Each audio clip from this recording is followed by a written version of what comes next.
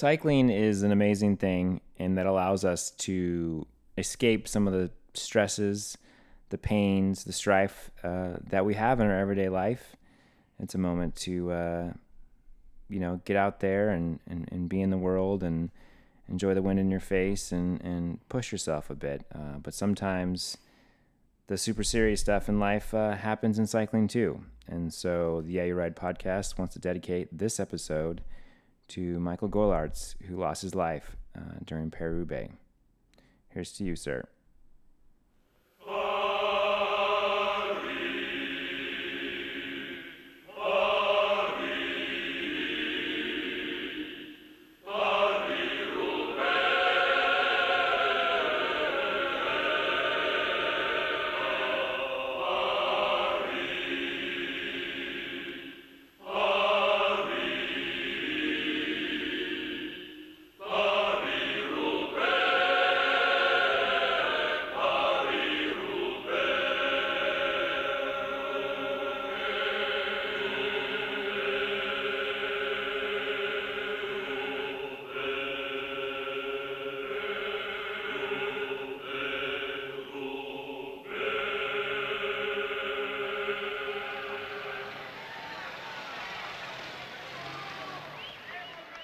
Gentlemen, it's good to see you here on this evening. Welcome to episode 44 of the Yeah You Ride podcast. This is the Bodie. Hey there, Bodie. This is the T-Bone. And this is Sir Cheerio. Guys, what a weekend. Yeah. It was jam-packed with some amazing things. It from was. Stuff happening in France to stuff happening on the West Bank to stuff happening in frigid Alabama. Yeah. I mean, there was just too much. I didn't want the weekend to end. But I think we should move right away into the big event of the weekend, and that's Roubaix. Yeah, it was an amazing race on Sunday, and we all watched it together, both live, sort of watching it on our phones at the gravel circuit race before the race got going, and then watched the full replay at Urban South afterwards, and enjoyed the race. And everything had concluded, and it was well and truly over, I think, before any of us had really gotten the news about Michael Golartz. Right. It sort of reframes your perspective on the whole thing when something like that happens. I mean, it doesn't diminish the event. It's still an event, still an amazing victory from Peter Sagan, and an incredible race. But it kind of reframes it and sort of puts a new significance on the event when something like that happens. And I don't know, for me, I think about his parents. Here's this guy's 23 years old. His parents are, watching him race in this race. I mean, I guess maybe because I have a teenage daughter, not that old, but gosh, I mean, it just imagine that. It's just words really fail you when you try to describe what that would mean to his family, to his teammates, to people that knew him and raced with him. Imagine being in a race and having someone that you know and care about and consider a friend and a competitor right. die in that race. It's really tragic, and appreciate what you said, and just echo everything that people have said about it.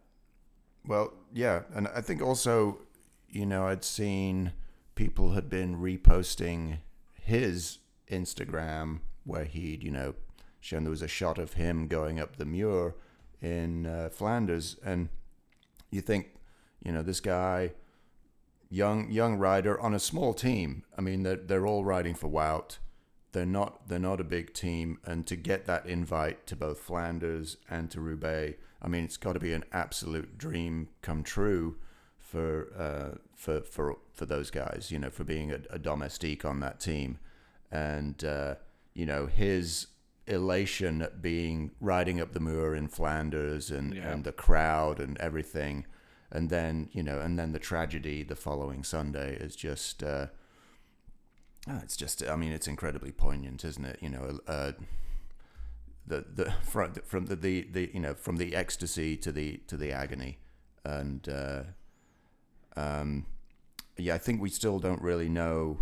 I don't really know exactly what happened. I mean, I heard during the race that the announcers had said that he had to be choppered out of there to the hospital. So you knew that it was something really serious. But they didn't say anything more than that during the coverage. But yeah, I think from for everybody who loves cycling, it's something you never ever want to witness.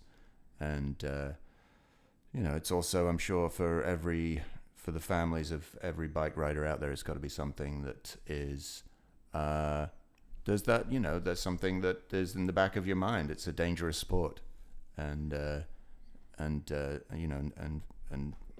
horrific things can happen. Horrific things can happen, but also some really beautiful things happened on Sunday too. Yeah. And I think we should talk about the guy, the man who won the big show. By the way, Sagan, you're welcome. I had you on my fantasy squad, and I dropped you. It's not that I don't like you. I wouldn't believe in you, but I was just trying to gamble. I dropped you, and you won Paris-Roubaix, your second monument. Yeah. You're welcome. First world champion to win Paris-Roubaix since Bernardino. Is that right? I think so. I think, yeah. No, I think that has been confirmed. Yeah, and I don't know, guys. I mean, it's a pretty amazing race. Matt, I had sort of poo-pooed Paris-Roubaix last week, and I spoke about how awesome Flanders is. Well, I'm all in on Paris-Roubaix this week. Okay. Roubaix is awesome. I mean, the cobbles, the crosswinds, the twisty turny cobbles, the crazy right hand turns into more cobbles. Yeah. It's pretty flat. It's just great, but flat and dirty. Flat and dirty. Yeah, it was a lot of fun. I woke up at 5 and I watched it at 5, and then I left to the race, and then we watched it at the race, and then they were still racing when I got to Urban South at 3:30. It's amazing. Yeah, through the magic of replay. But yeah, it's the whole race. So when we got to Urban South, it was like, okay, Paris-Roubaix viewing from 2 to 5. That the ladies from of Boss putting on the viewing event there, and so I brought my Roku, and I was like, yeah, I think we should probably cut maybe the first 3 and a bit hours out of it, and just go from just before Arenberg, because it's and that's crazy. That's late in the race. It's what, 250 odd K, something like that. And that's like 95K to go is when they hit Arenberg, which is, they've already got 160K in their legs. They've already done 100 miles before they get to there. And, it's just such a war of attrition. Some big crashes early on that split the group. Some big favorites got put off the back and had to really burn some matches to get back up there.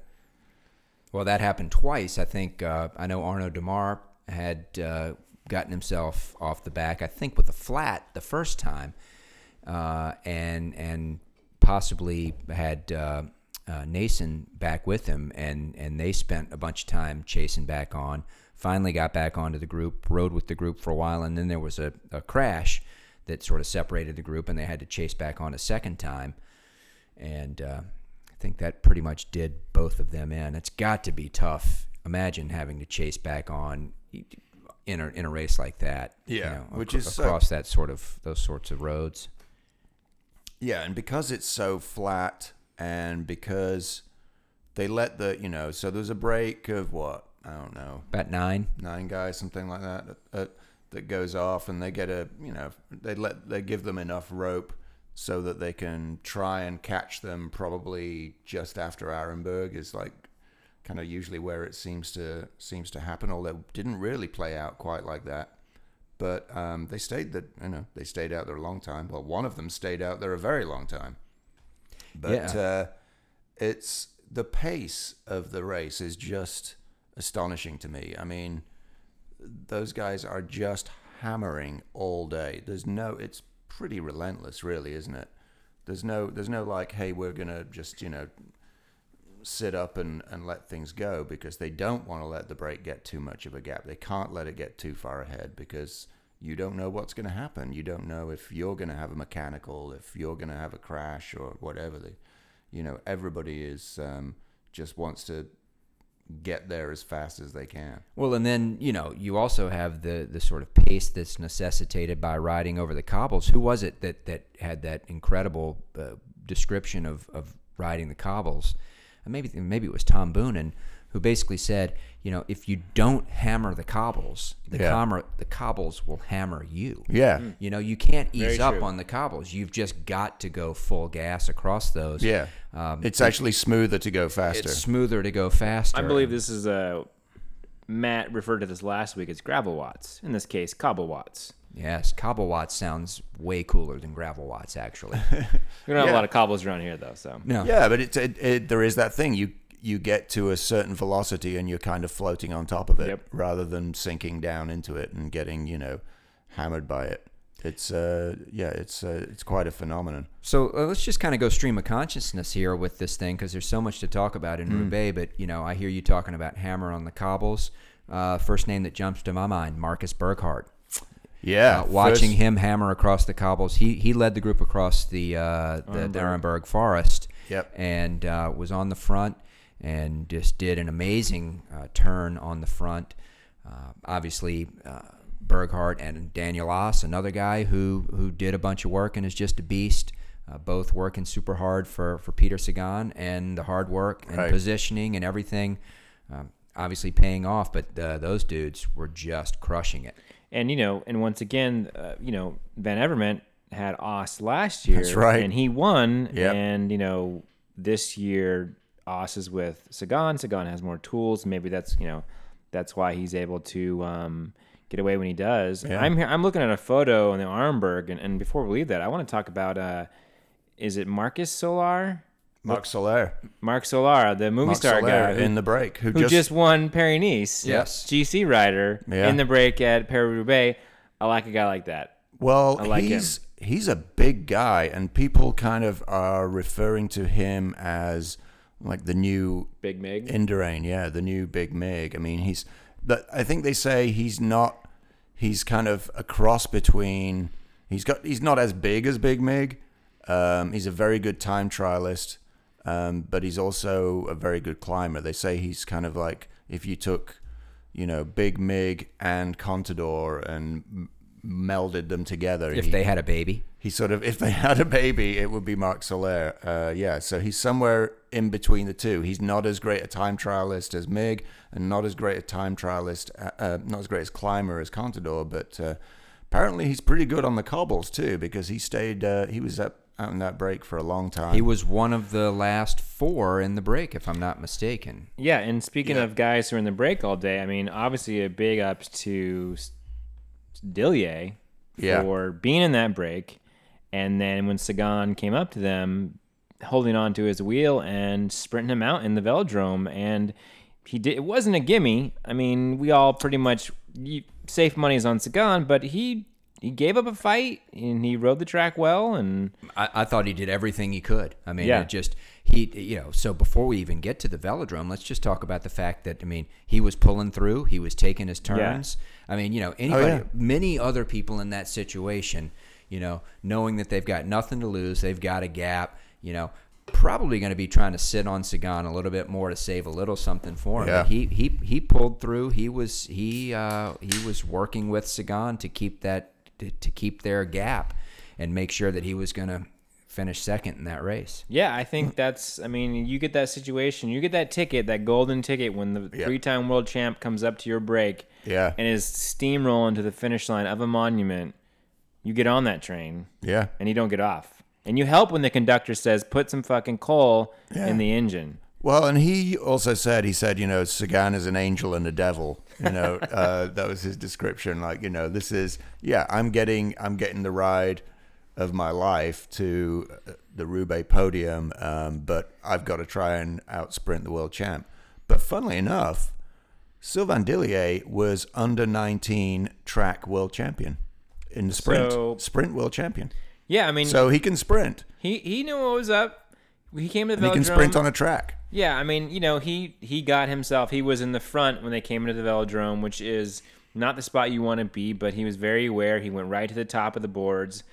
He was waiting for the attack by Sagan, and when Sagan, dove down and attacked, he was dove right on him. He was right there. He was not like he didn't miss a turn. No, so he knew what was up. But I mean, Sagan just had more than he had, and at some point the horsepower kicks in. Yeah. So I mean, can we talk about how? I mean, Sagan, I'll back this up a bit. So, and I talked to you guys about. I sent you guys a message. Sagan had made some comments about how other racers need to stop marking him and watch Quick-Step because they're winning races and they need to work with him. And Boonen essentially, and maybe someone's lost in translation, told him to shut his mouth, that Sagan has a certain way of racing, and if you're going to race that way, then you got to deal with the consequences. And so Sagan tweeted a photo at the finish line of the World Championships, his first win, where Sagan had turned around and was high-fiving people as they came across the finish line, high fives Boonen, and it was the heart emoji.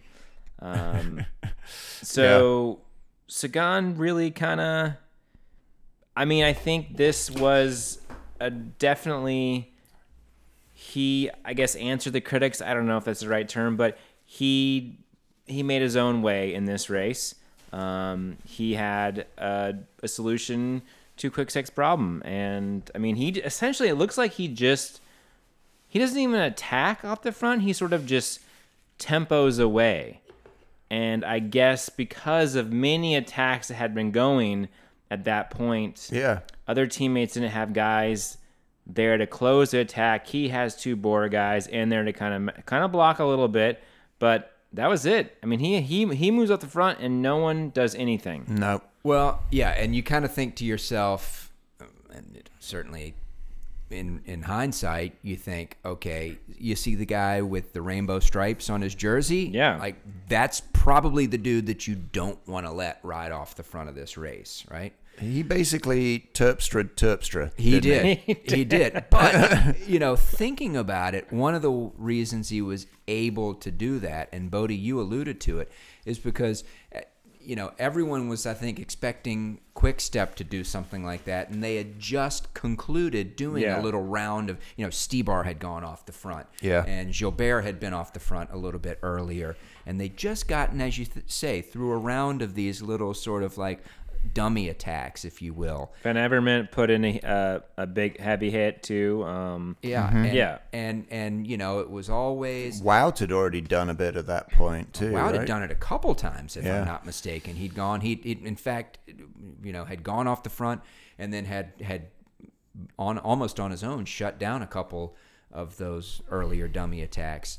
And then I guess it just was sort of like he kind of ghosted everybody, right? He just sort of, made it seem like it was just maybe his turn to do a little dummy roll-off.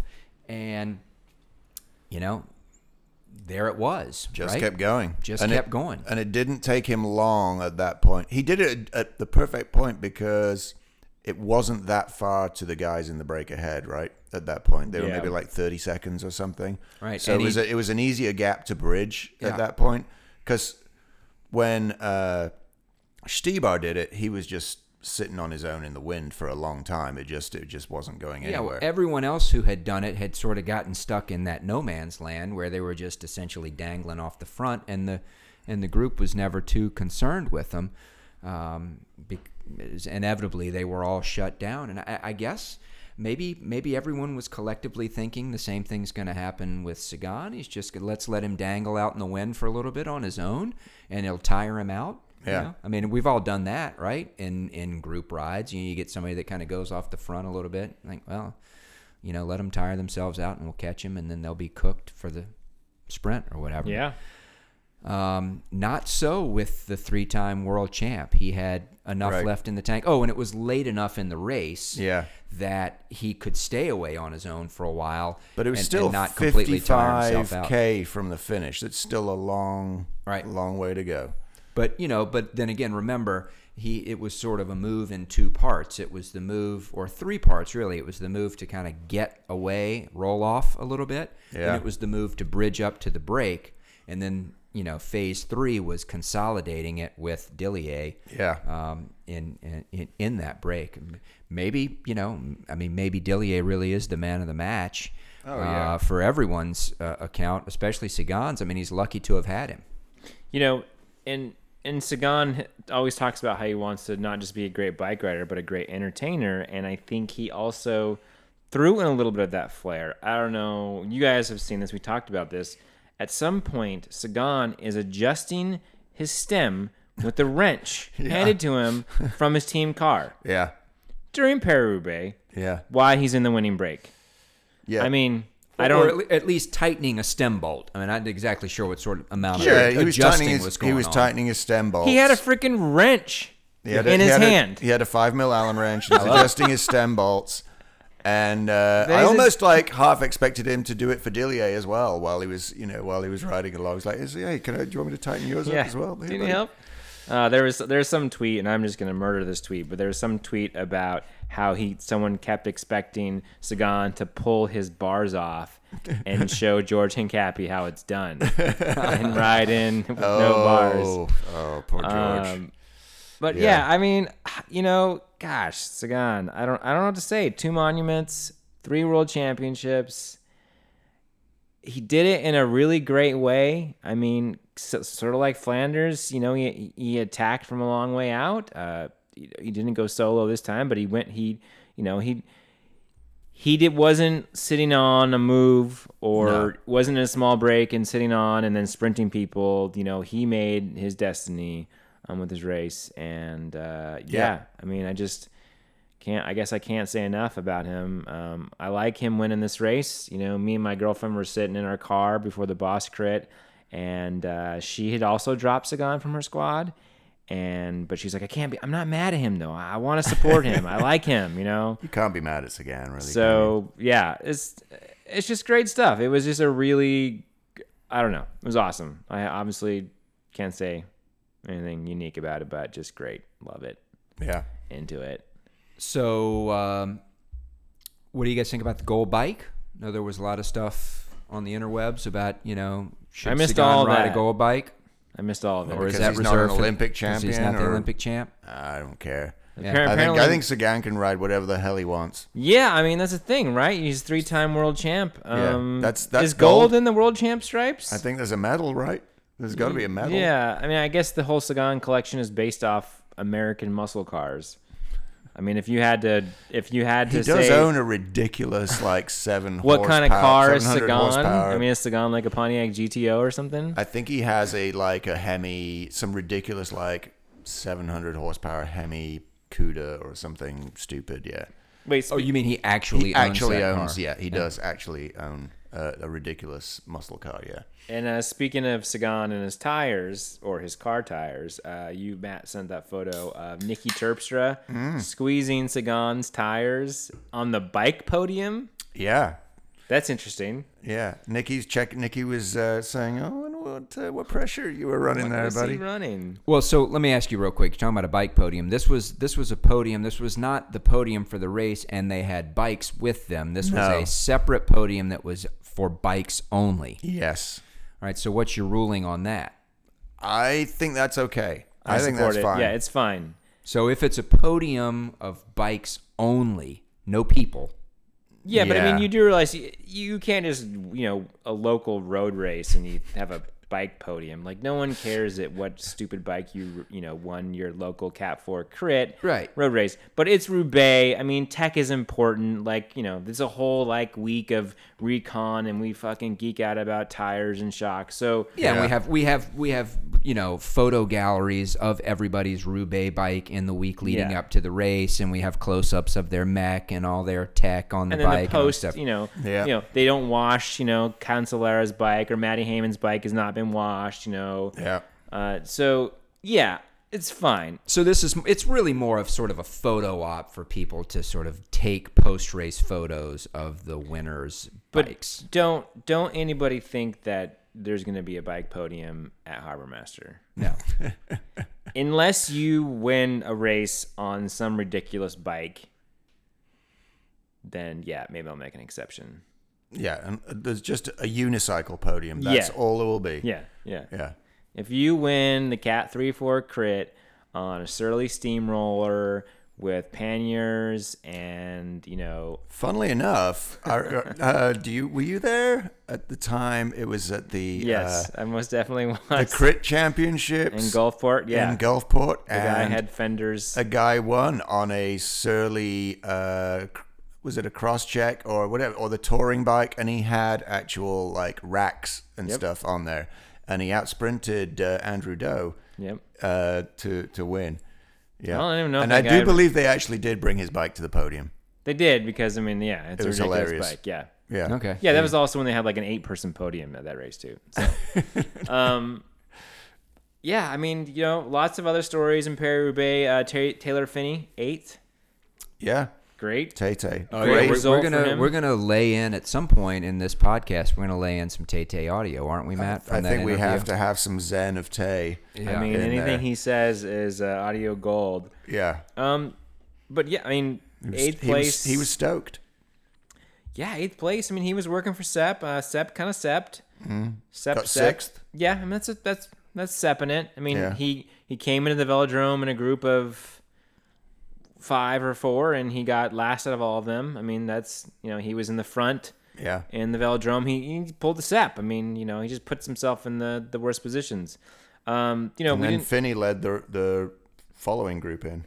And I think he outsprinted them. Yeah. We didn't talk about Nicky Terpstra got 3rd. He dropped that group at some point. We never saw that because of the cat and mouse in the velodrome. So dropped him like a bad habit too. Yeah, it was beat a him huge by gap. 45 seconds or something. So, Rode in by himself into the velodrome. I mean, would you say Terpstra's kind of had fantastic? Yeah. The winner of the classics so far would be Terpstra? Yes. I mean, his results, well, he won E3 and he won Flanders and he was 3rd at Roubaix. Yeah. So pretty good going. Yeah. Everybody's favorite rider, apparently. Apparently, this is what we hear. Yeah. No one likes Terpstra. Any other notes on Roubaix? Any other? I don't got anything else really. One of the things I noticed this year actually is all the graphics this year. They really kind of like stepped that up with everything, like the TV graphics for the cobbles and the graph. I think they've kind of like made it. They've gone there's like a very sort of like slick marketing kind of thing going on with their identity. They've got their own like kind of their Paris-Roubaix logo.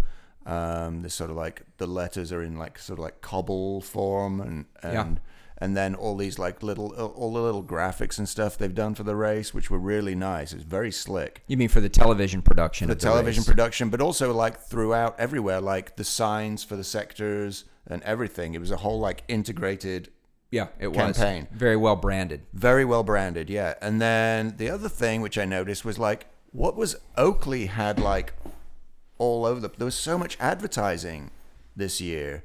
I'm pretty sure Sagan's number was screen printed on. That too, yeah. Sagan's number printed onto his skin suit.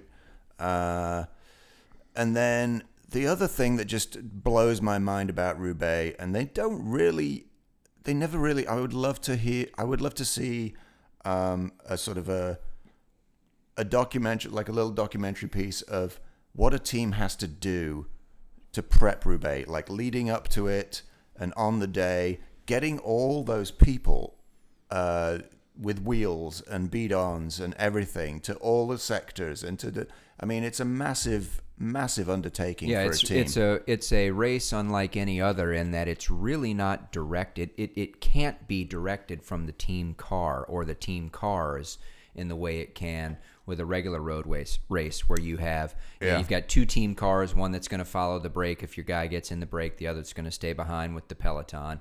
and plays out fairly normally. A lot of these roads are virtually impossible for the team cars to get to the riders, or the riders to get back to the team car on some of these sectors.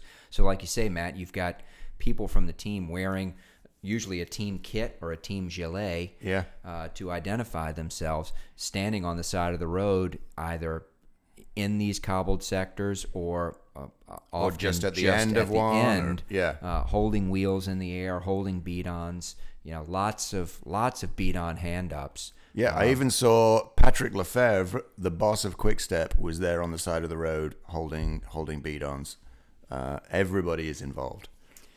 Well, yeah, I don't know if you guys also listen. There's a Cycling Tips podcast talking with Kaylee Fretz when he goes with the EF Education First presented by Drapac team, and he kind of breaks it down that, they just grab anybody and anyone. The marketing guy is out there in a gilet handing up wheels.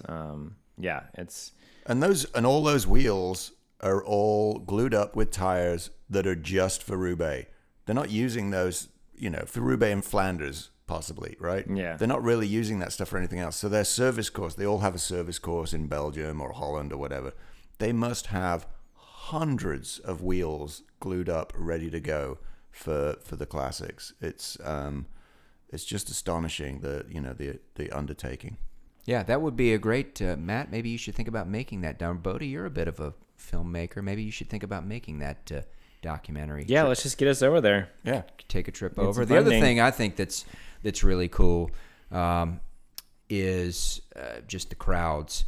And I don't know. I mean, it's just something unlike other bike races. I guess you see it some in Flanders with the crowds that gather on the Koppenberg or the Paterberg or on the top of the Muir by the church. Yeah. But to see the crowd that's gathered at the entrance to the cobbles in the Arenberg forest, to see just this mob of people that have come out to this spot that really isn't anything other than this spot in the forest where the road ends and these cobbles begin. Yeah. And just the thousands of people that are there just to see for one moment, just one instant, to see these guys, enter this hollowed section of cobbles is pretty cool. Yeah. What's the one cafe? On Carrefour de l'Arbre. Yeah, there's the cafe there. Cafe de l'Arbre, I think. Seems like a sweet spot to go. That's a good one, right on that corner. Yeah. Yeah. That's So, do you guys want to talk about the women's Paris-Roubaix? I would, if there was one. Oh. Huh. Womp womp. A young British lad won the juniors Paris-Roubaix, and he's on the Backstead Hot Chili team, run by Magnus Backstead. Oh yeah, Paris-Roubaix Hot winner. Chili. Big Maggie, right? Hmm? Big Maggie. Big Maggie. Yeah. Another just a little a fun fact. Our friend Matt Urschel posted in our Facebook group about the gentleman that was 19 who finished Paris-Roubaix alongside his brother. Yes. Pretty great. I think he's the youngest finisher in a long time. So 19. That's and incredible. They finished like 40th or something. Can you imagine? They came in together, right? Yeah, Paris-Roubaix at 19. It wasn't like they finished last, holding hands in the air, crossing the finish line. That together. might have been last. Yeah. True. No, there was actually 100 finishers this year. Wow. DNF started at 101 was the last rider. Simone Concioni from UAE. 26 minutes down. Other than the fact that the organizers are kind of lame, just getting back to the idea that there's no women's Paris-Roubaix, is there any stated reason for that? Is there some excuse that someone has given about why they? Oh, I'm can't sure do there's that? plenty of good excuses. It's an ASO race, right? So I believe it's ASO, yes, and they don't have the best track record for supporting women's racing.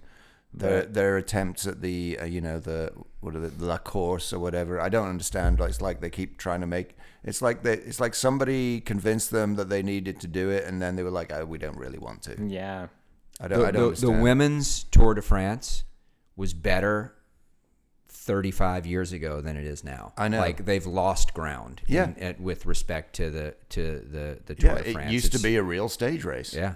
I don't understand. Yeah, ASO, get it together because people want to watch women's racing. We did see Katarina Nash. Funnily enough, Bodie, you and I were talking last weekend, right? Weren't we, about because we were talking about Flanders and the fact that there are actually 2 cyclocross races that we know of that are actually on the Flanders route. There's Koppenberg Cross, obviously, and then there's one that actually goes around the hill at the top of the Kappelmoor.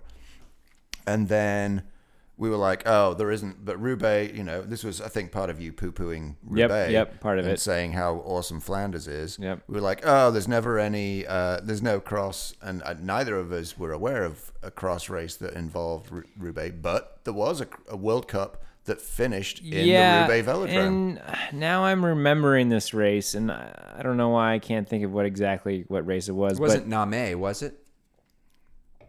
I don't know. No, that's on the Citadel. Yeah, that's. Right. No, it's not there. But no, you're thinking of I'm not Namur, Name. Oh, Name. In France. But I don't know how they would finish the race in the Velodrome. It would have to be somewhere next door. Maybe it was before they built that BMX track next door. That's right? We're thinking that next year they need to go on the BMX track. Well, Sagan would be totally up for that. So sick. So many 360 kickflips. But the story was Katarina Nash posted a photo of her finishing a cross race in the Velodrome with her hands in the air and said, good luck to everybody racing. What an amazing feeling to ride into the Velodrome and put your hands in the air. And she, of course, is covered in mud from a cross race. Yeah. And she said, and I hope that my friend who also, and fellow countryman, I suppose, right? Stibar, who apparently won the race that year as well for the men, that she hoped that he could have repeated that. Oh, they did a check double? I think they did. That would be checkmate. Yes. But unfortunately for me and my fantasy team, Zdeněk Stibar did no such thing this year. Yeah, I think Stibar let's just move on to the next thing, can we, guys? Because let's not talk about... I think Stibar is a good transition to the fantasy talk because Stibar'd. He got 9th. Yeah. Which is... It's worth points, you know? He has finished second. Yeah, before twice. Stibar was also off the back of the race at some point. He had like a flat, then he had like another mechanical. Well, then he was off the front for a while too. And then, and then he came all the way through, and then it was off the front, and then he got 9th. He's a good teammate. Stibar, he's a good teammate. Maybe you should try mountain biking. Could always go back to cross. He could. He could probably do pretty well if he went back to cross. But he's about 32 now or something. He's still not that. He's not super old. Yeah, so he finished 9th. First off, that's a lot higher than any of the three of us. It's also quite a bit higher than anyone who finished from 10th all the way to DNF in that race. So, I mean, it's top 10. He's been consistently in the top 10 in all of these classics. Yeah. He's been more consistent in Roubaix than Sagan has. No doubt. By far. But...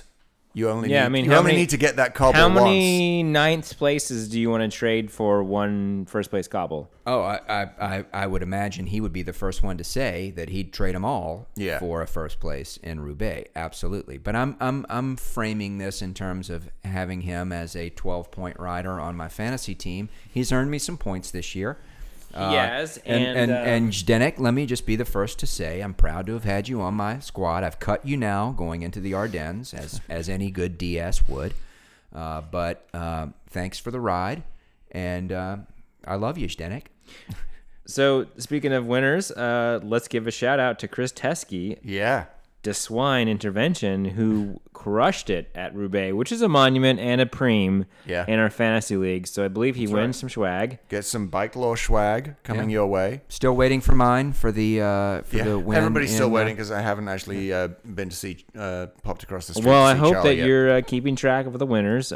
Chris scored 840 points.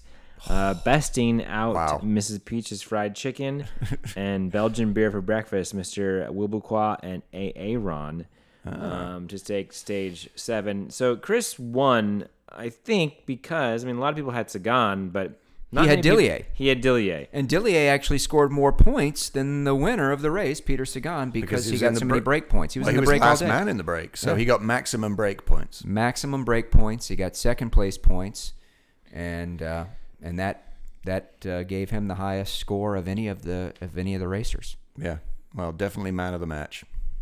So, and if we look at our overall, come on, let's just go. Matt wants to skip over all this. Let me just backtrack real quick to last Wednesday. You guys realize that I won the Shadow Prix race. Yeah. No preem for that. No preem for that. You didn't have the winner though, and I didn't have the winner.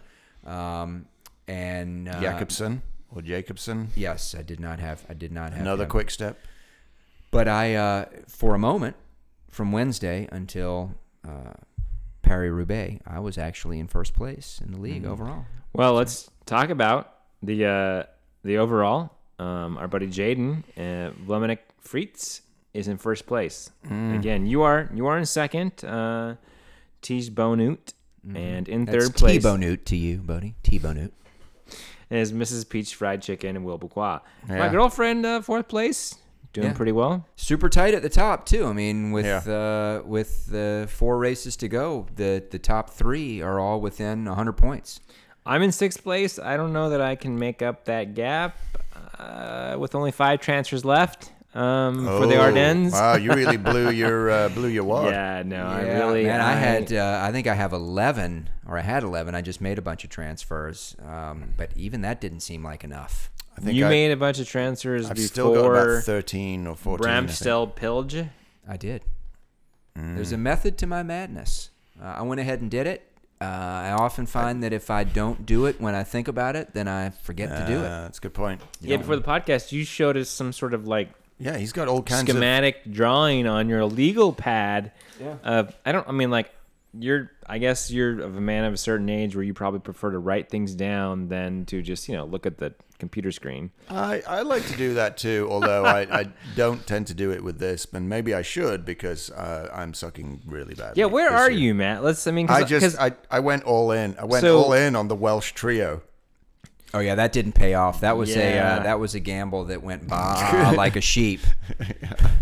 Yeah, you're beating some people. You're 6th from the bottom. You got fucked by the sheep fuckers. I did. Oh wow. Sheep shaggers. Yeah, shagged by the sheep shaggers. I just want to point out that Wout the hell am I Dumoulin still not doing so well. I'm still crushing you, Jeremy. Even though you we're just gonna look at your team. To see who you had. Boy, you're just not gonna let it go with old Jeremy. No. And the thing is, actually he's actually he had a decent team. And he's one of the 5 guys that routinely listens to this podcast. You're just, he's going to be hearing this. So that's why I'm talking about him. All right. Who doesn't like to hear themselves getting ragged on for the fantasy squad? He had a decent team. He just started off slow, so he's just yeah. All right. Well, so yeah, fantasy cycling, pretty interesting. I would take a photograph and post my little legal pad musings and ramblings and rumblings on the internet. We can try and decipher who you've got. Yeah, but then it might be too much of a giveaway. So maybe after the season's over, you'll post that. Yeah, but it's good stuff. And how about this? If you are listening to this podcast right now and you send us an email requesting a photo of Townsend's fantasy scratch pad, we'll send it to you. This is a little Easter egg in the podcast. See if you're listening. Sounds good. Perfect. All right. Okay. So that was Roubaix, and that's our fantasy or nightmare, depending on who you are. I'm still thinking I can make the podium. 5 transfers. I just got to pick the 5 right people. Just got to have 5 right people. For 4 more races. You know what you might need to do, Bodie, in order to give yourself a chance to make the podium? Tell me. Upgrade to the new 12-speed campy. Oh my gosh. What do you think? I don't. I just upgraded on Saturday to 11 speed on my cross I mean, bike. careful what you say, because it's very possible that in the very near future we're going to have Tom Caddis, president of Camping North America, on this podcast When to does talk about some camping news, and I'm sure Tom's going to want to talk about the new 12-speed campy. Hey, I'm all about it, because then it means people are going to start selling their 11-speed stuff at bargain prices, because I'm still on 10-speed, so... But they'll be selling 11 speed campy. They won't be selling 11 Well, speed. If campy people are campy people. If campy goes 12, everybody else is going to go 12. So next year this time, there'll be some fire sales in 11-speed, and I'll finally upgrade my bikes. So good point, Bodie, because campy was the first to go to 10-speed back in the day, right? Did not know that. Campy was the first to go to 10-speed. Campy was the first to go to 11-speed. Yeah. I don't think Campy was the first to go electronic. I think they were late to the game on that. They were second to the game. Yeah. Well, I mean, actually, Mavic were first to the game a long time ago. Mavic Zap. And it sucked. But I guess Shimano were the first of the new era to do it. And then Campy was second, and SRAM were the third. So this is just a mechanical Grupo at this point. My understanding is they wanted to come out with the mechanical 12-speed because they want to prove the technology first, and then they'll go back and integrate it with the electronic shifting components. So it's a mechanical only 12-speed Grupo. The 12-speed cassette apparently takes up the same amount of space as the 11-speed, so you don't need to get new wheels. And you don't need to do anything to modify your hub body. Oh, good. But you need a new chain. You don't. They do have a new chain that comes with this. I could be totally wrong. I haven't done a whole ton of research on this. There is a slightly thinner chain that comes with the new Grupo, but I think that you can still run it with a Campy 11-speed chain because they've narrowed the actual... They've narrowed the cogs on the cassette so that the existing 11-speed chain will slide over it and still have enough space between it and the cogs on either side to not rub. Huh. So things are getting razor thin in there, though. Razor thin margins. At some point, when we get to 13, 14 speed, someone with enough watts is just going to rip all the teeth off a cog. I mean, at some point, we'll just go to motors, just straight motors. Yeah. Just get rid all of right. the gears Well, altogether. I mean, 12 speed.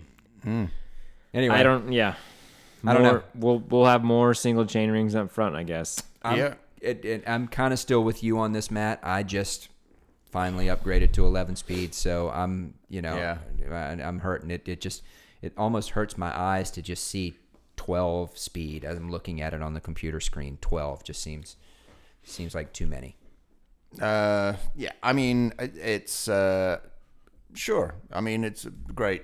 I mean, obviously, I remember as a kid when I had 6 gears on the back and my friends had 5. I thought I was pretty special. But it's just I feel like that it's moving so fast now with everything. Yeah, it's hard for us all to keep up. Well, I mean, when I was growing up, you called bikes 10 speeds, like you called a road bike. Because they had 5 gears on the back. 5 gears on the back and 2 on the front. Yeah. So it was 10 speeds total. Yeah. So now with this Campy 12-speed cassette. 24. We've got 24 karat gold. 24 karat magic. Unless you go to single ring, then you're just back to 12 speed, and you're kind of... Yeah, old school. Throw a triple on the front, and you got 36. Yeah. All right, guys. Well, let's. Any other pro news or anything else of note to talk about? I don't think so. We can talk about some local stuff. Yeah, I think we can do. I think we can gloss. I was going to quickly mention. I don't want to talk about too much. Whenever you say that, I know we're going to get a full I'm not detailed gonna- report I'm not- of I'm some not gonna race go in into it. Spain. I'm going to go use the Tour of bathroom the while Matt Basque talks. Country. See, I knew it. He's just Tour of talking the Basque Country race was last in week. Spain. He's going to give us 5-stage detailed report. I'm not going to say anything. I'm not going to say anything more about it. I just think it's. If I was going to go to a stage race, that would be a cool one to go to because it's very low key. It's fantastic, fanatical Basque people on these ridiculous climbs, and I think it'd be really fun. And the food's awesome there, and it seems like a really cool part of the world. I think that would be the hipsters stage race to go to. and have a good vacation. You only I'll be wanted up to for bring that. this up because you wanted us to know that you won the Pay Vasco fantasy cycling. Yeah, and I want to transfer my points into the Spring Classic League because I smashed it. Everyone who entered that one finished on the podium, if I'm not mistaken, didn't they, Matt? Yeah. Yes, they did. Yeah, it's one of those, right? Where you sweep the podium and only 3 people show up. Yeah. But I will say one thing. Okay, Primoz Roglic won the Saw that. overall. Did you Do like also him. see he won the time trial? And did you see his podium celebration? He did the telemark ski jump landing podium celebration. Pretty sweet. Because he's a former ski jumper. He is. That's yeah. right. That's Yeah. right. So that was pretty cool. Anyway, that's it. That's all I got to say. And they win that awesome hat. It's that huge beret, which is hilarious. Yeah, that is super cool. Yeah. I will say that. Okay. Well, it shouldn't have happened during the Classic, so... All right. Speaking of sweeping podiums, I think we should talk about the Boss Gravel Circuit Crit race that we did this Sunday. Cue the Wu-Tang. Check out my gravel. Crit. All this sturdy unraveling. Wu-Tang is a CD that I travel with. Don't go against the grain if you can't handle it. Ha. Check out my gravel. Crit. All this sturdy unraveling. Wu-Tang is a CD that I travel with. Don't go against Guys, Sunday not only was Paris-Roubaix and we had all kinds of cycling viewing fun, but we also all raced together We did. Yeah. in the same race. For a brief moment, we were all racing together. Yeah. Well, for a slightly longer than brief moment, you and I were racing together, Matt. Yeah. Yeah, you guys will have to give me what happened back there because I don't know what Well, you guys I did. Well, was- how does it ever happen back there? Let's put this. I was racing with Bodie for a little bit longer than you were. Yeah. And then we were racing together for a little while, and then we weren't. So Well- let's reverse. Let's Yeah. set the stage. This Sunday was the Boss Collective's Gravel Circuit Race fundraiser for Dirty Kanza. We've Yep. talked about this before, so I don't want to give too much details. Yeah, we've but talked about it before, and now it's happened, and it was worth all the hype and all the talking about because it was like grassroots racing at its best. Yeah, Yeah. and that's the thing. I was thinking about this race before the podcast. And I was like, we're going to talk about it, and we're just going to say it's fun a million times, and it was amazingly fun. But I was like, why? What made it fun? And I was trying to think of what were the elements of the race that really had us so jazzed. I think there are some pretty obvious ones, so I'd love to hear from you guys. Like, what made it? Like, why was it so cool? Well, I think it was cool because it was kind of out of nowhere and out of the ordinary. I mean, it was a brand new venue that basically somebody had just scouted earlier this year. And, So and it's some unique venue. unique venue for sure. So new venues make new races cool, Yeah. right? Because you haven't done it a million times. Right. It wasn't just that it was a new venue. It was actually a really great course, wasn't it? Yeah, absolutely. It had. It is a good course, and it really solidifies my desire to throw a circuit race because I feel that circuit races are a perfect melding of crits and road races where it allows you. It's a shorter race. And you do see the riders more often. Yep. So it does allow a little more fan interaction, but it's not a crit, which is just full gas. You need to have your sprints down and your VO2 max intervals in. It's a little more road race, where there might be some times the pace slows down and you can kind of recover. Well, and this one honestly had features and Yeah, feels of a this- cross race at times. I thought It did. There was at one point in the race, Eric Stewart. Well, he dismounted his bike a few times, but he literally did a cross dismount to get over the mud puddle at one point in the race. Did he really? Yeah, he did. So for anybody that wasn't there, we're talking about a 3.2-ish mile square Essentially circuit a square. of basically two sides of the square were sort of ruddy, beat up pavement, Potholy potholy roads. pavement, and Super potholy. one leg of the square was kind of a nice, smooth dirt gravel. Yep. And one leg of the square was just a bumpy, just fuck stretch of Double railroad track. gravel, double Super track. loose, yeah. Super loose, Potholy. chunky. Oh, God. Not fun at all. Yeah. Not fun on a road bike. And our buddy Jaden showed up, literally called you half an hour before the race. He was 28 minutes away. You told him to come. Yeah. I told you sucked for telling him that because I didn't want to race him. But obviously, I did, you know. Yeah, but, so he shows up. He's on his road bike, road tires. Basically, he's on a crit bike. Yeah, he's ready to crit. And that first time, I mean, he knew what he was in for, but he yeah. just run what he brung. run when he brung, which is great. Had And time to throw on some cycling shoes and put one pin in his number. Yeah, he was dangling like a Didn't have any flag. time to grab socks. Yeah. I noticed. So he was, yeah. But yeah, so that was awesome. So it was 5 laps of that. It was about 10 minutes per lap, maybe a little bit less, 9.5 minutes at race pace. So it was about a 50-minute race. And Bodie, I mean, you want to describe how it all went down? I mean, it's quickly. Yeah, quickly. We had it's like 8 or 9 of us in that race. I think there were 10. 10 and 10 to start with. We had a neutral rollout from the parking lot to the venue. Lise let us out. That was kind of fun. Don't usually have those. And we just, once we hit the race course, it kind of started out. And people started riding fast and attacking. And at some point, Eric Stewart went out the front. And we started chasing him down. And Stayed together for the most part until that backstretch of really, really rocky gravel. Okay. Yeah. That's we where- were all that's where, together in there. I was with you guys till close to the end of that. I dropped off about midway through it, and by the time you guys got back around to the start finish, we had weeded it down. Yeah, you had gapped Matt, and I was chasing to get back on Matt's wheel, and I'd gapped a couple guys behind me. Matt and I got back together and rode together for maybe 2.5, 3 laps. We passed up Jaden at one point, who had flatted his crit bike on the gnarly gravel in the back.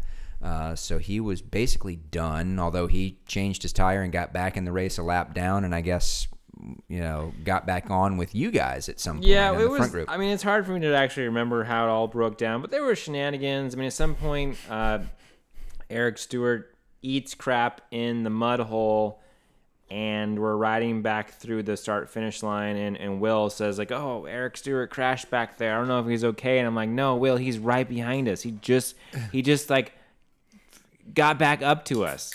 And then we go. So yeah, he crashed, got back on his bike, caught back onto you guys. Then he crashed again and fucked his bike up, and just so happened to snag a bike from Jordan Stadler, who was back on that backstretch taking photos or something. Jordan just happened to be riding the other way on his mountain bike to the mud hole when Eric gets a flat on his bike in the mud hole, jumps off, grabs Jordan's bike. Was this the moment that he actually somersaulted off his bike? I don't know. I think that was the first time. Oh, yeah? Yeah. So, I mean, shenanigans. Like, I didn't know we had bike changes in this race. That's fine. That's cool. Whatever. And No pits, fortuitously, just bike I guess, change on the fly on the side of the road. I guess fortuitously, Jordan had the same pedals as Exactly. as him. Yeah, the same pedals. As luck would have it. Same height, same saddle heat. Jumps on the mountain bike. We're racing again. Jaden then gets a flat and the really hard gravel stuff. We drop Jaden. So then it's just 3 of us, or it's 4 of us. Will goes out the front. I let him go. I don't chase him down. So then it's just He is your teammate. He is my teammate. So then it's just me, Brandon, Eric.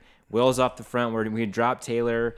I tell Eric, I'm like, don't attack, and I'm like, let Will get a gap. And then at some point, Eric's in the front. I tell him to attack, and he attacks, and then Brandon has to close it down, and he puts in a huge effort to close it down, and I get on his wheel, and then Eric's kind of like confused at that point because he's like, wait, you told me not to attack, but then you told me to attack. I'm like, yeah, dude, it's race tactics, I'll let you know later, and so we tire out Brandon, he drops off, and then Taylor caught back onto you Taylor guys. catches back up, and then we've got just about to hit the bell lap, and all of a sudden I see Jaden behind us.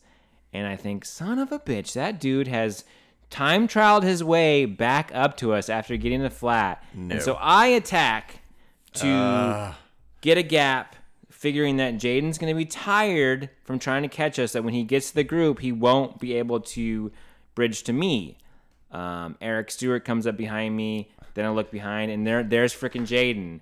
And he just goes by as a steamroll, and we get on his wheel, and we're riding him. I'm riding his wheel, and at some point I just pop off. Like, I'm done. But he was a lap down at that point in time. I did not know that, though. Okay. Yeah. So when I come across... You don't remember passing him? No, I don't remember. No. I saw him get a flat, and then that was it. And then the next time I Maybe see he him... just hid in the trees for a while because we passed him and he was changing his tube. And then he never passed us back. Yeah. Maybe I was going a little faster than you guys, and I was seeing a little more red. Possibly. So anyway, yeah, I ended up getting fourth. Taylor got third. He bridged back up. He dropped me. It was good times though. It was great. like Yeah. I said, it was a unique venue. It was fun. There was sort of different elements of the course had different challenges, and it felt like a cross track there at the end where you really just were at your limit. And you're on that gravel section, you're just like, oh, God, I'm so freaking tired. But you're just like having to turn the pedals over. Then you come to that grass section, the one tiny grass section. I'm like, this is just like a cross race. Yeah, that was a cool corner. Very cool corner there. Yeah.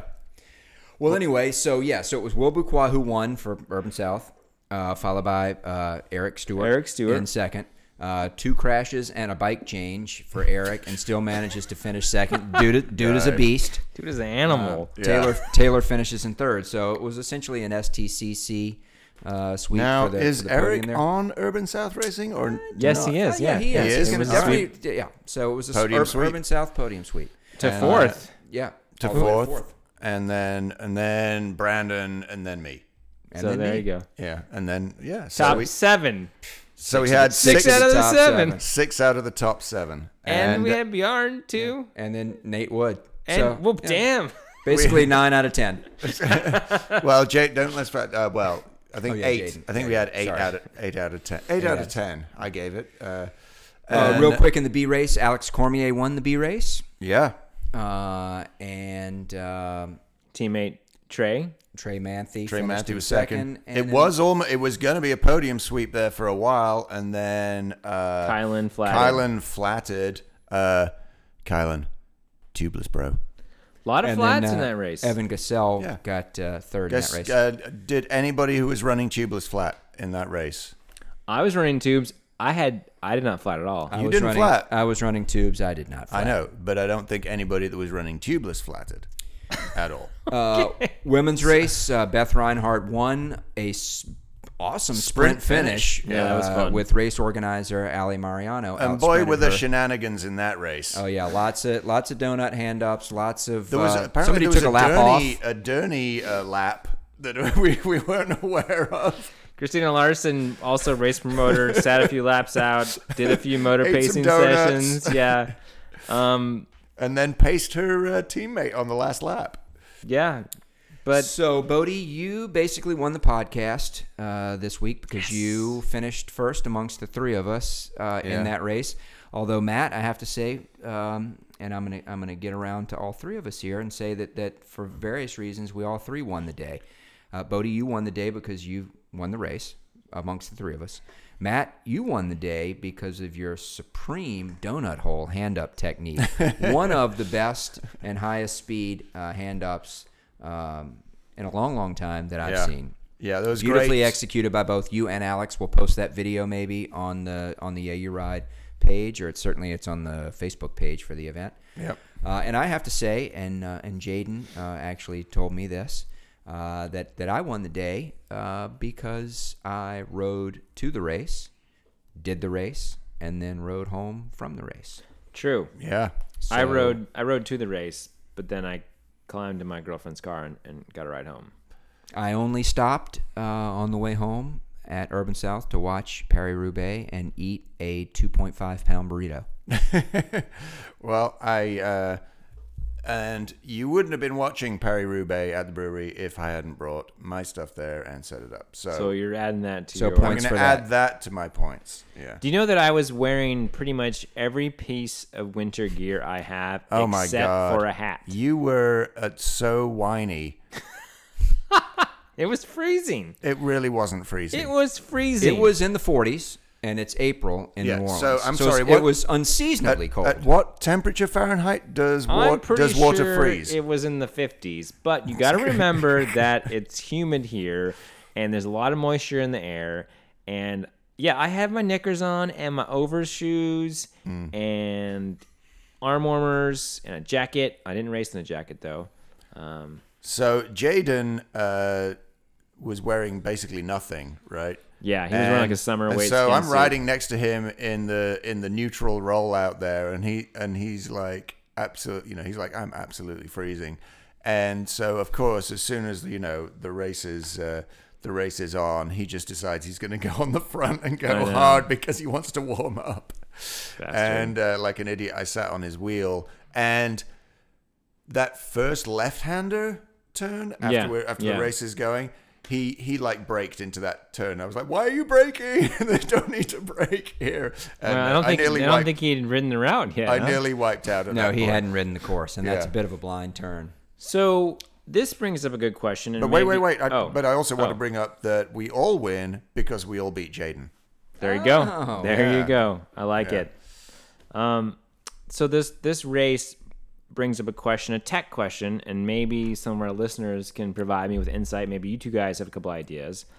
Matt, I was on my cross bike. I was Yeah. in the power tap wheels with the power meter. Yeah, I got an email when I uploaded the ride that I set a new threshold value. yeah. And I had lowered my threshold since last summer because I hadn't done training, and I went out and did a test on my road bike, and it was pretty low, so I lowered it. Right. My threshold, according to your power tap, has now jumped 40 points, 30 points, 30 watts. 30 watts. Yeah. But you haven't been racing or riding super hard, and this was a really hard effort. Yeah, I mean, it was a super hard effort. I mean, my training has been group rides, so I have gotten some fitness back, obviously. Yeah. But there has to be a discrepancy between my road bike power meter, the Vector pedals, version 1, and the power tap Yes. P3 hub. So I don't know G3. I don't know what to do in order to get accurate data because Training Peaks and Strava, your fitness and freshness are based off your heart rate and power meter, and you're going to get different numbers if you have a different. Yeah. But here's the thing. I don't know what to do. I think what you can do is you can actually ride with both of them together at the same time. You can put that power tap hub on your, well, it doesn't matter. Put the pedals on your cross bike, right? But then you'd have to recalibrate. Those things are a pain in the ass, right? Because you have to recalibrate them every time you attach them.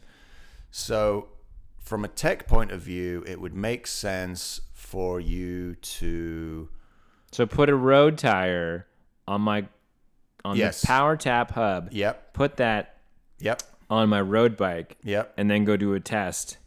Yeah, so I mean, my suggestion to you when you asked me this question offline was to put the. It's actually online.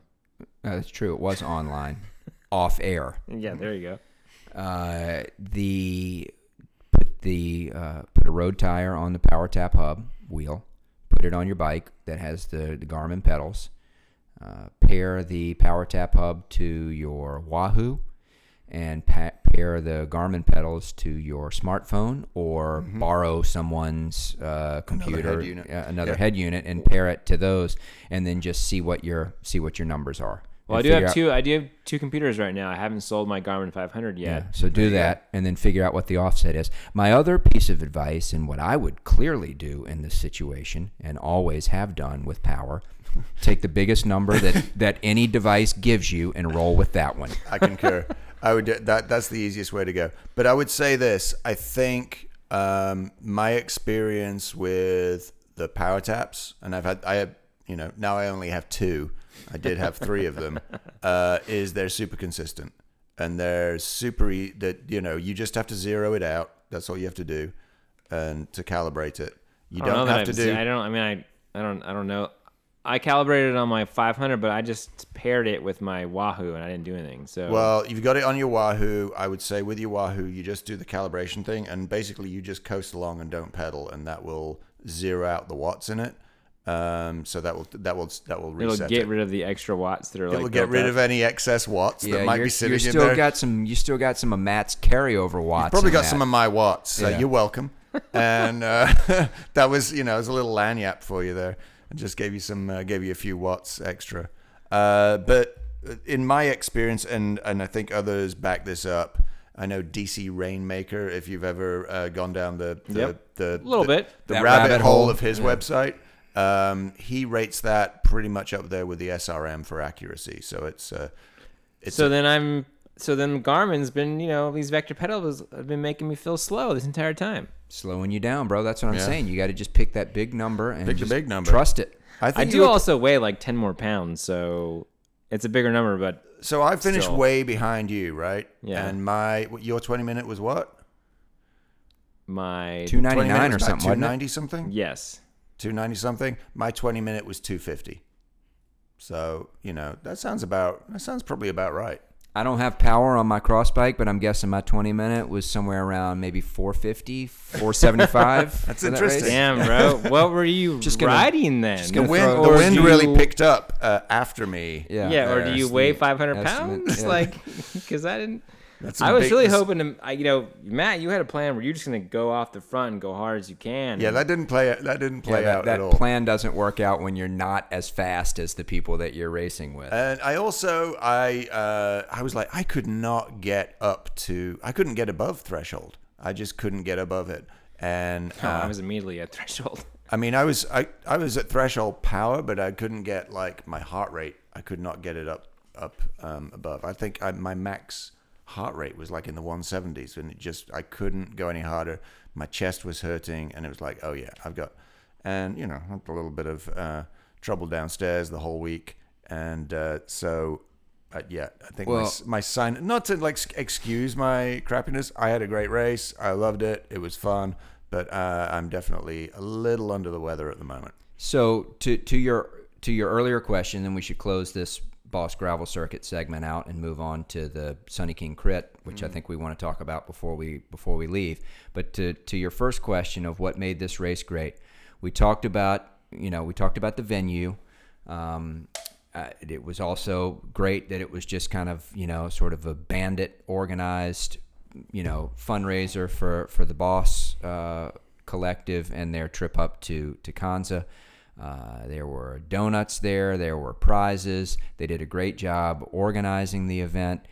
It was super fun, low key, very, very friendly, Laid back, low barrier to entry. There was I didn't have the pre-race jitters and how's this race going to pan out. It was all fun, no matter no pressure.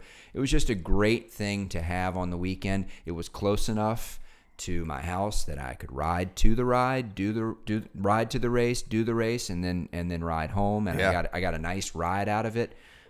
Great friends, hanging out with you guys, hanging out with the rest of folks in our club, folks from NOBC, Jaden from Le Sport, just a big open friendly scene, just tons of good vibes, and we need more of that. Yeah, more of that. Super, like, get everybody, just show up. Just have fun. Don't worry about it. Did I say donuts already? Yep, you said donuts, coffee. Well, I mean, obviously, like, I'm a race promoter, so are you, Townsend. I look at this and I go, great, I want to sanction this race. I want to have more people there. I want to make it bigger. Yeah. Do you think that sanctioning this race would make it not as fun? I think we've had because this I feel like discussion. sanctioning race would maybe draw more people. Yeah.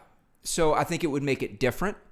And I don't know that better or more fun is even a way to think about it. It would make it different. And I think that would also be great. We've had this conversation when we've talked about what to do with bandit cross races. Like, it would be cool to have more sanctioned cross races in town too. But there is a place for bandit races to happen for reasons like what we're talking about here. Some people are maybe put off by having to, think about a sanctioned race, and they don't want all the pressure of have to have a license. Although most of the people that race this race were licensed racers. Yeah, but it could also be. I almost feel like I liked there was no pressure. It was just fun. Everybody out there was having a laugh. It didn't really matter. It wasn't. Well, does it ever really matter? It didn't. Even I mean, if people it's are racing. Yeah. People are racing, but it's like it's not the most important thing in the world, and it's not. You're not getting any upgrade points and all this kind of stuff. People are out there racing for the fun of racing, which makes it slightly different. I agree with you. It's like you don't feel any pressure from it. It's like, yeah, I'm going to jump in the A race. It's like if this was a real race, I would have been like, oh, I'm going to jump in the Bs because I could win that. That makes a difference. But it's like I'm going to challenge myself with guys I know that are faster than me because nothing is riding on this. I mean, as a low barrier entry is $10. I mean, really, you can't say no to $10 for a race. Right.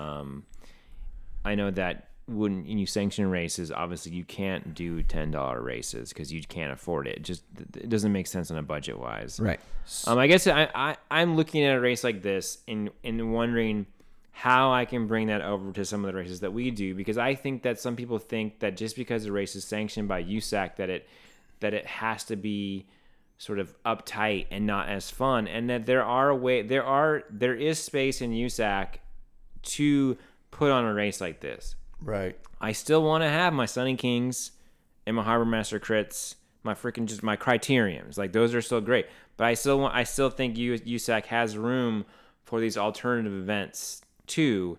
And I do always like the idea of a race that is put into a national system, and that you are paying to have your results online. And that might sound kind of silly or self-serving to a racer, but it's an archive of something. It doesn't just kind of disappear on a piece of paper, but like it's there, and like it's a record of this activity. So I don't know. It's just a lot to think about, and I'm excited to try something new. Agreed. Well, I have one question about that, and that would be how does it fall into categorization as a sanctioned race? Because it's not a road race. It's not circuit race. Circuit race is a road race. But it's not a road race, really, is it? No. But like this would be a road race. It would not be a criterium. It would be a road race, but it would be a circuit race. And I guess I'm thinking of So you could totally sanction this because it was a circuit race. Circuit race, for anyone who wants to know, follows under criteriums for upgrades. But it's totally what we did. Circuit race is basically a criterium-ish distance on an open road. Right, but what about the surface? Nope, the Roubaix is a road race. It's on surface gravel. doesn't matter. Okay. Surface doesn't matter. Okay. So we could do next year Harbor Master, where one Saturday you bring your cross bike and then Sunday you bring your crit bike. People like to have more bikes, right? Yeah. We get rid of the time trial bike. No one cares about the 3-mile time trial, and we bring in a cross bike instead. Look, I'm open to all of this. I like doing this kind of stuff. Okay. All right. So cool stuff. But anyway, thanks to the ladies of Boss for an awesome event. We had a blast. Do more races.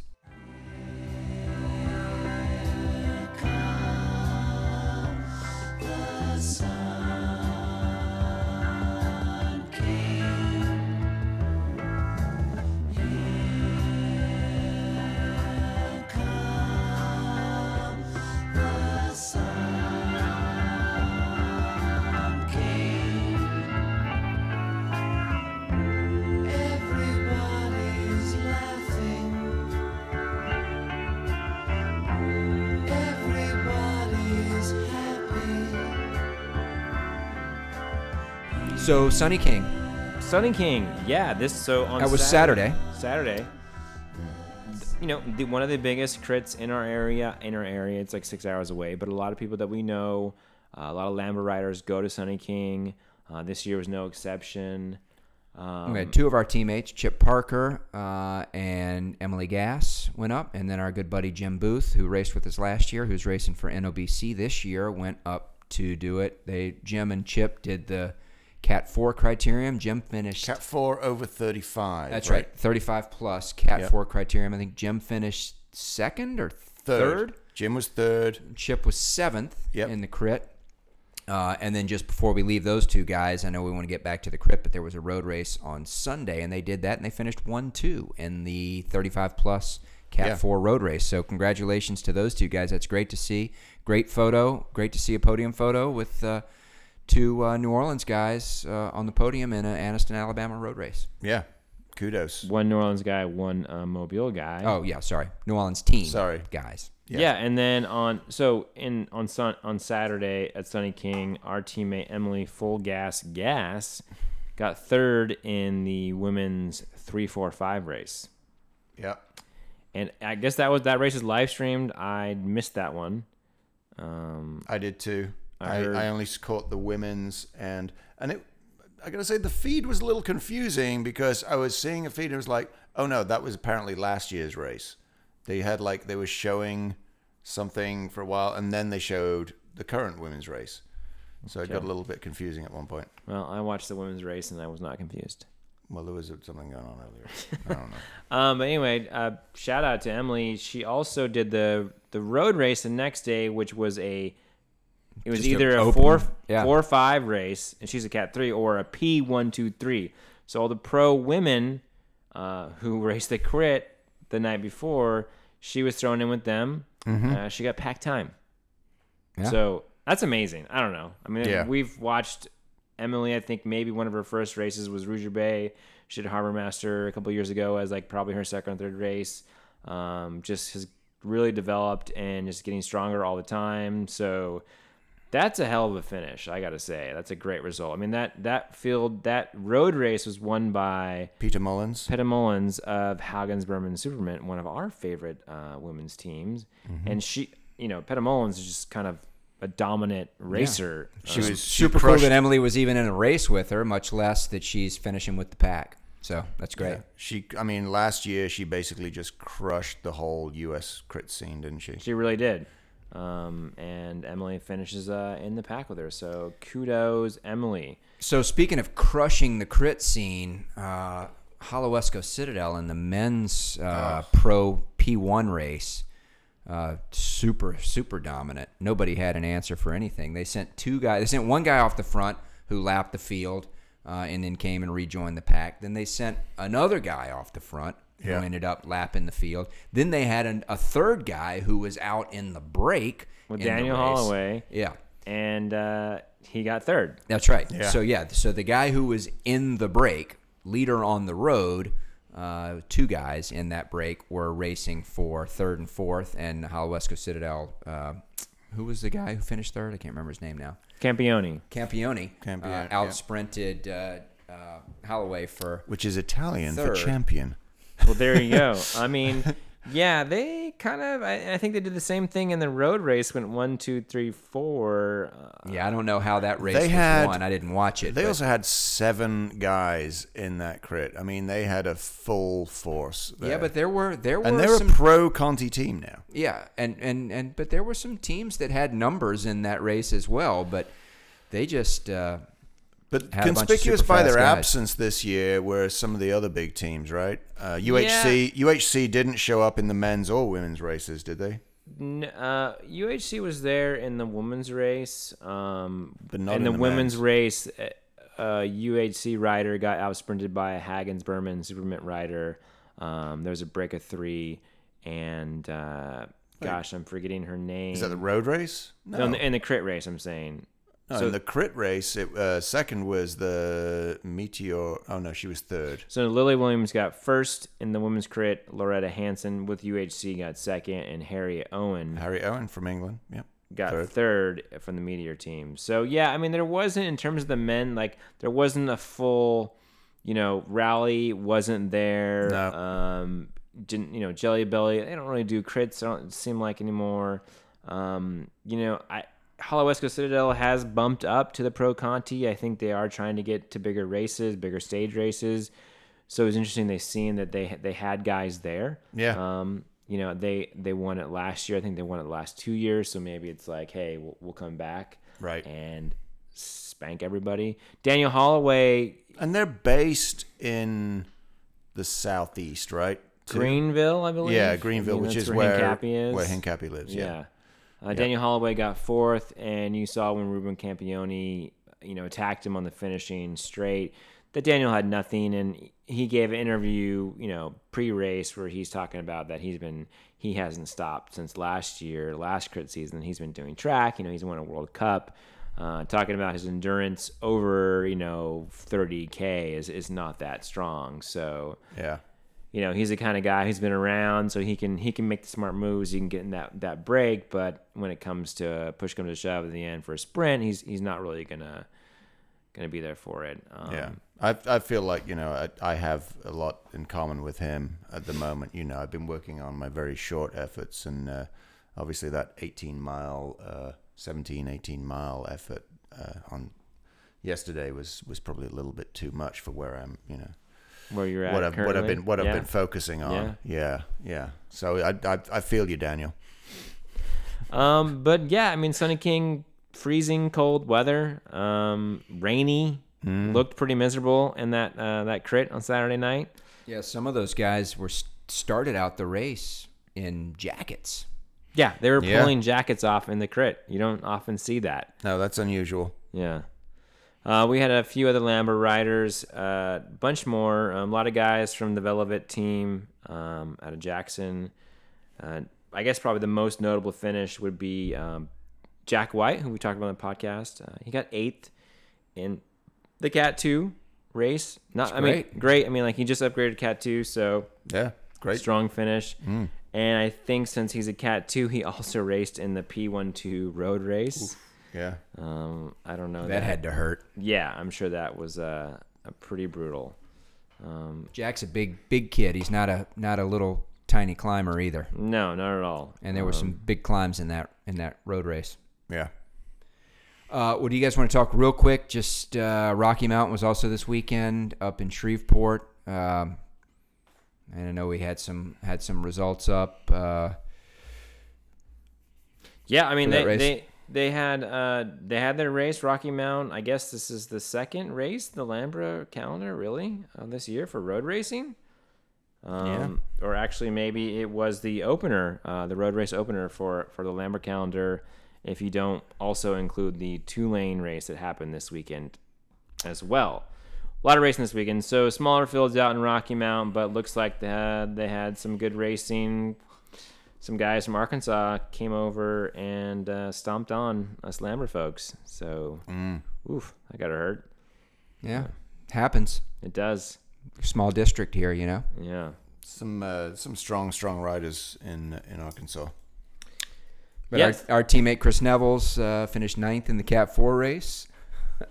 Got a message from Chris. All right, Nasty Nevels. Yeah, Way to go. way to represent. I think he was the only member of the Urban South team that was up there. We had again a few in Anniston, and then a bunch of us stayed home to do the gravel race. So Yeah, and so just looking forward on our Lambert calendar. I think so. Harbor Masters coming up in 2 weeks, 2 weekends.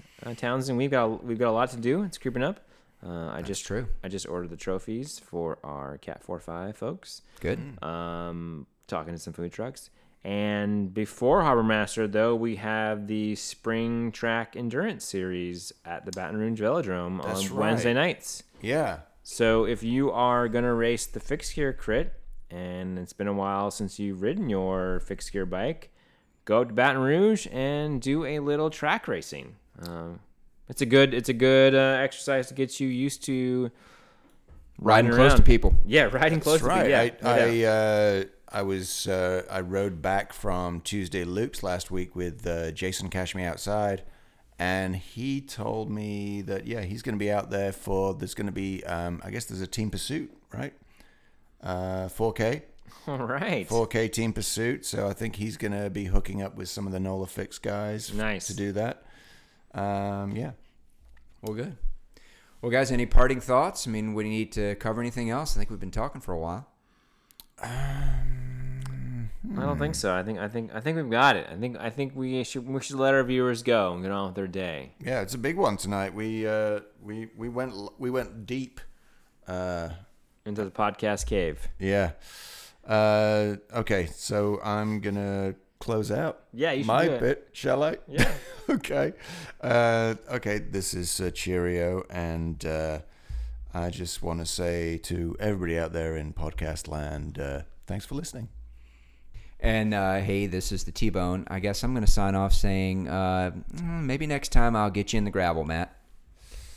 And this is the Bodie saying once again, if you have any questions, comments, or concerns, please send us an email at yeayouride@gmail.com. And don't forget to rate us and review us on iTunes.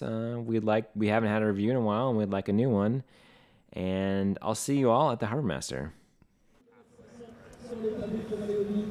I mean, I just got top 10 in Roubaix. I'm pretty freaking stoked.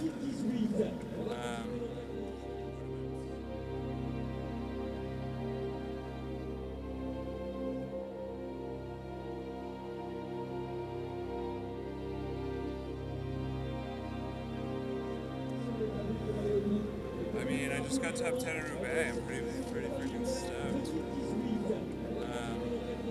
Would have been super cool if Steph won and I got top 10. But I think that, yeah, it's a gnarly experience to try to digest like 30 seconds after you finish. Because you just want it to be over so badly and you don't even know if you're going to make it to the finish line. And you're also trying to do well. So it's a really strange balance of survival versus aggression. Yeah. Is there a point where you switch from survival to aggression? Is there a particular sector? Or was it the other way around for you? I mean, I was trying not to like give up. Well, I was trying not to give up basically since those guys caught me on Mont Saint-Pavel.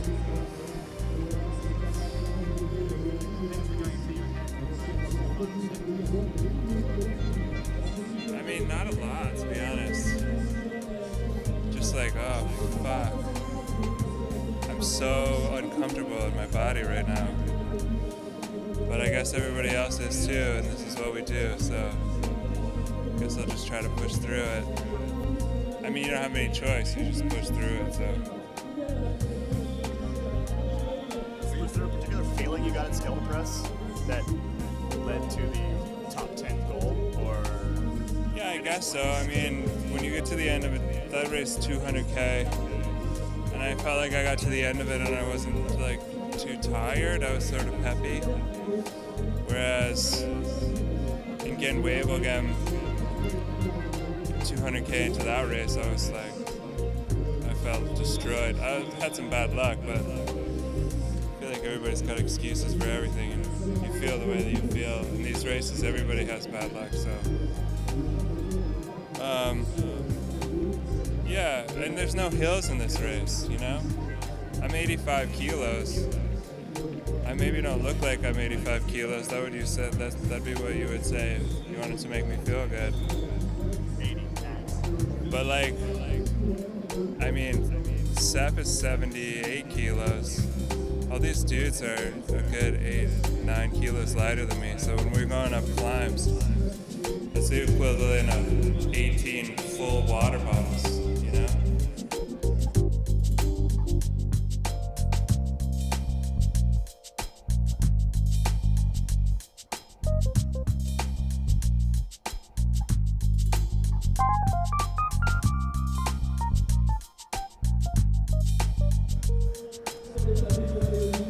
I mean, I just got top 10 in Roubaix. I'm pretty freaking stoked.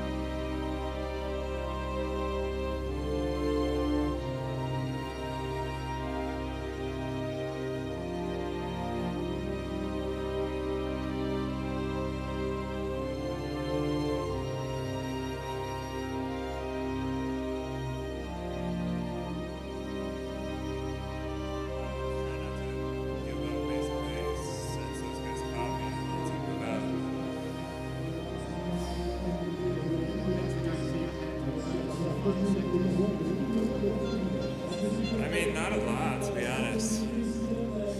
Just like, oh, fuck. I'm so uncomfortable in my body right now.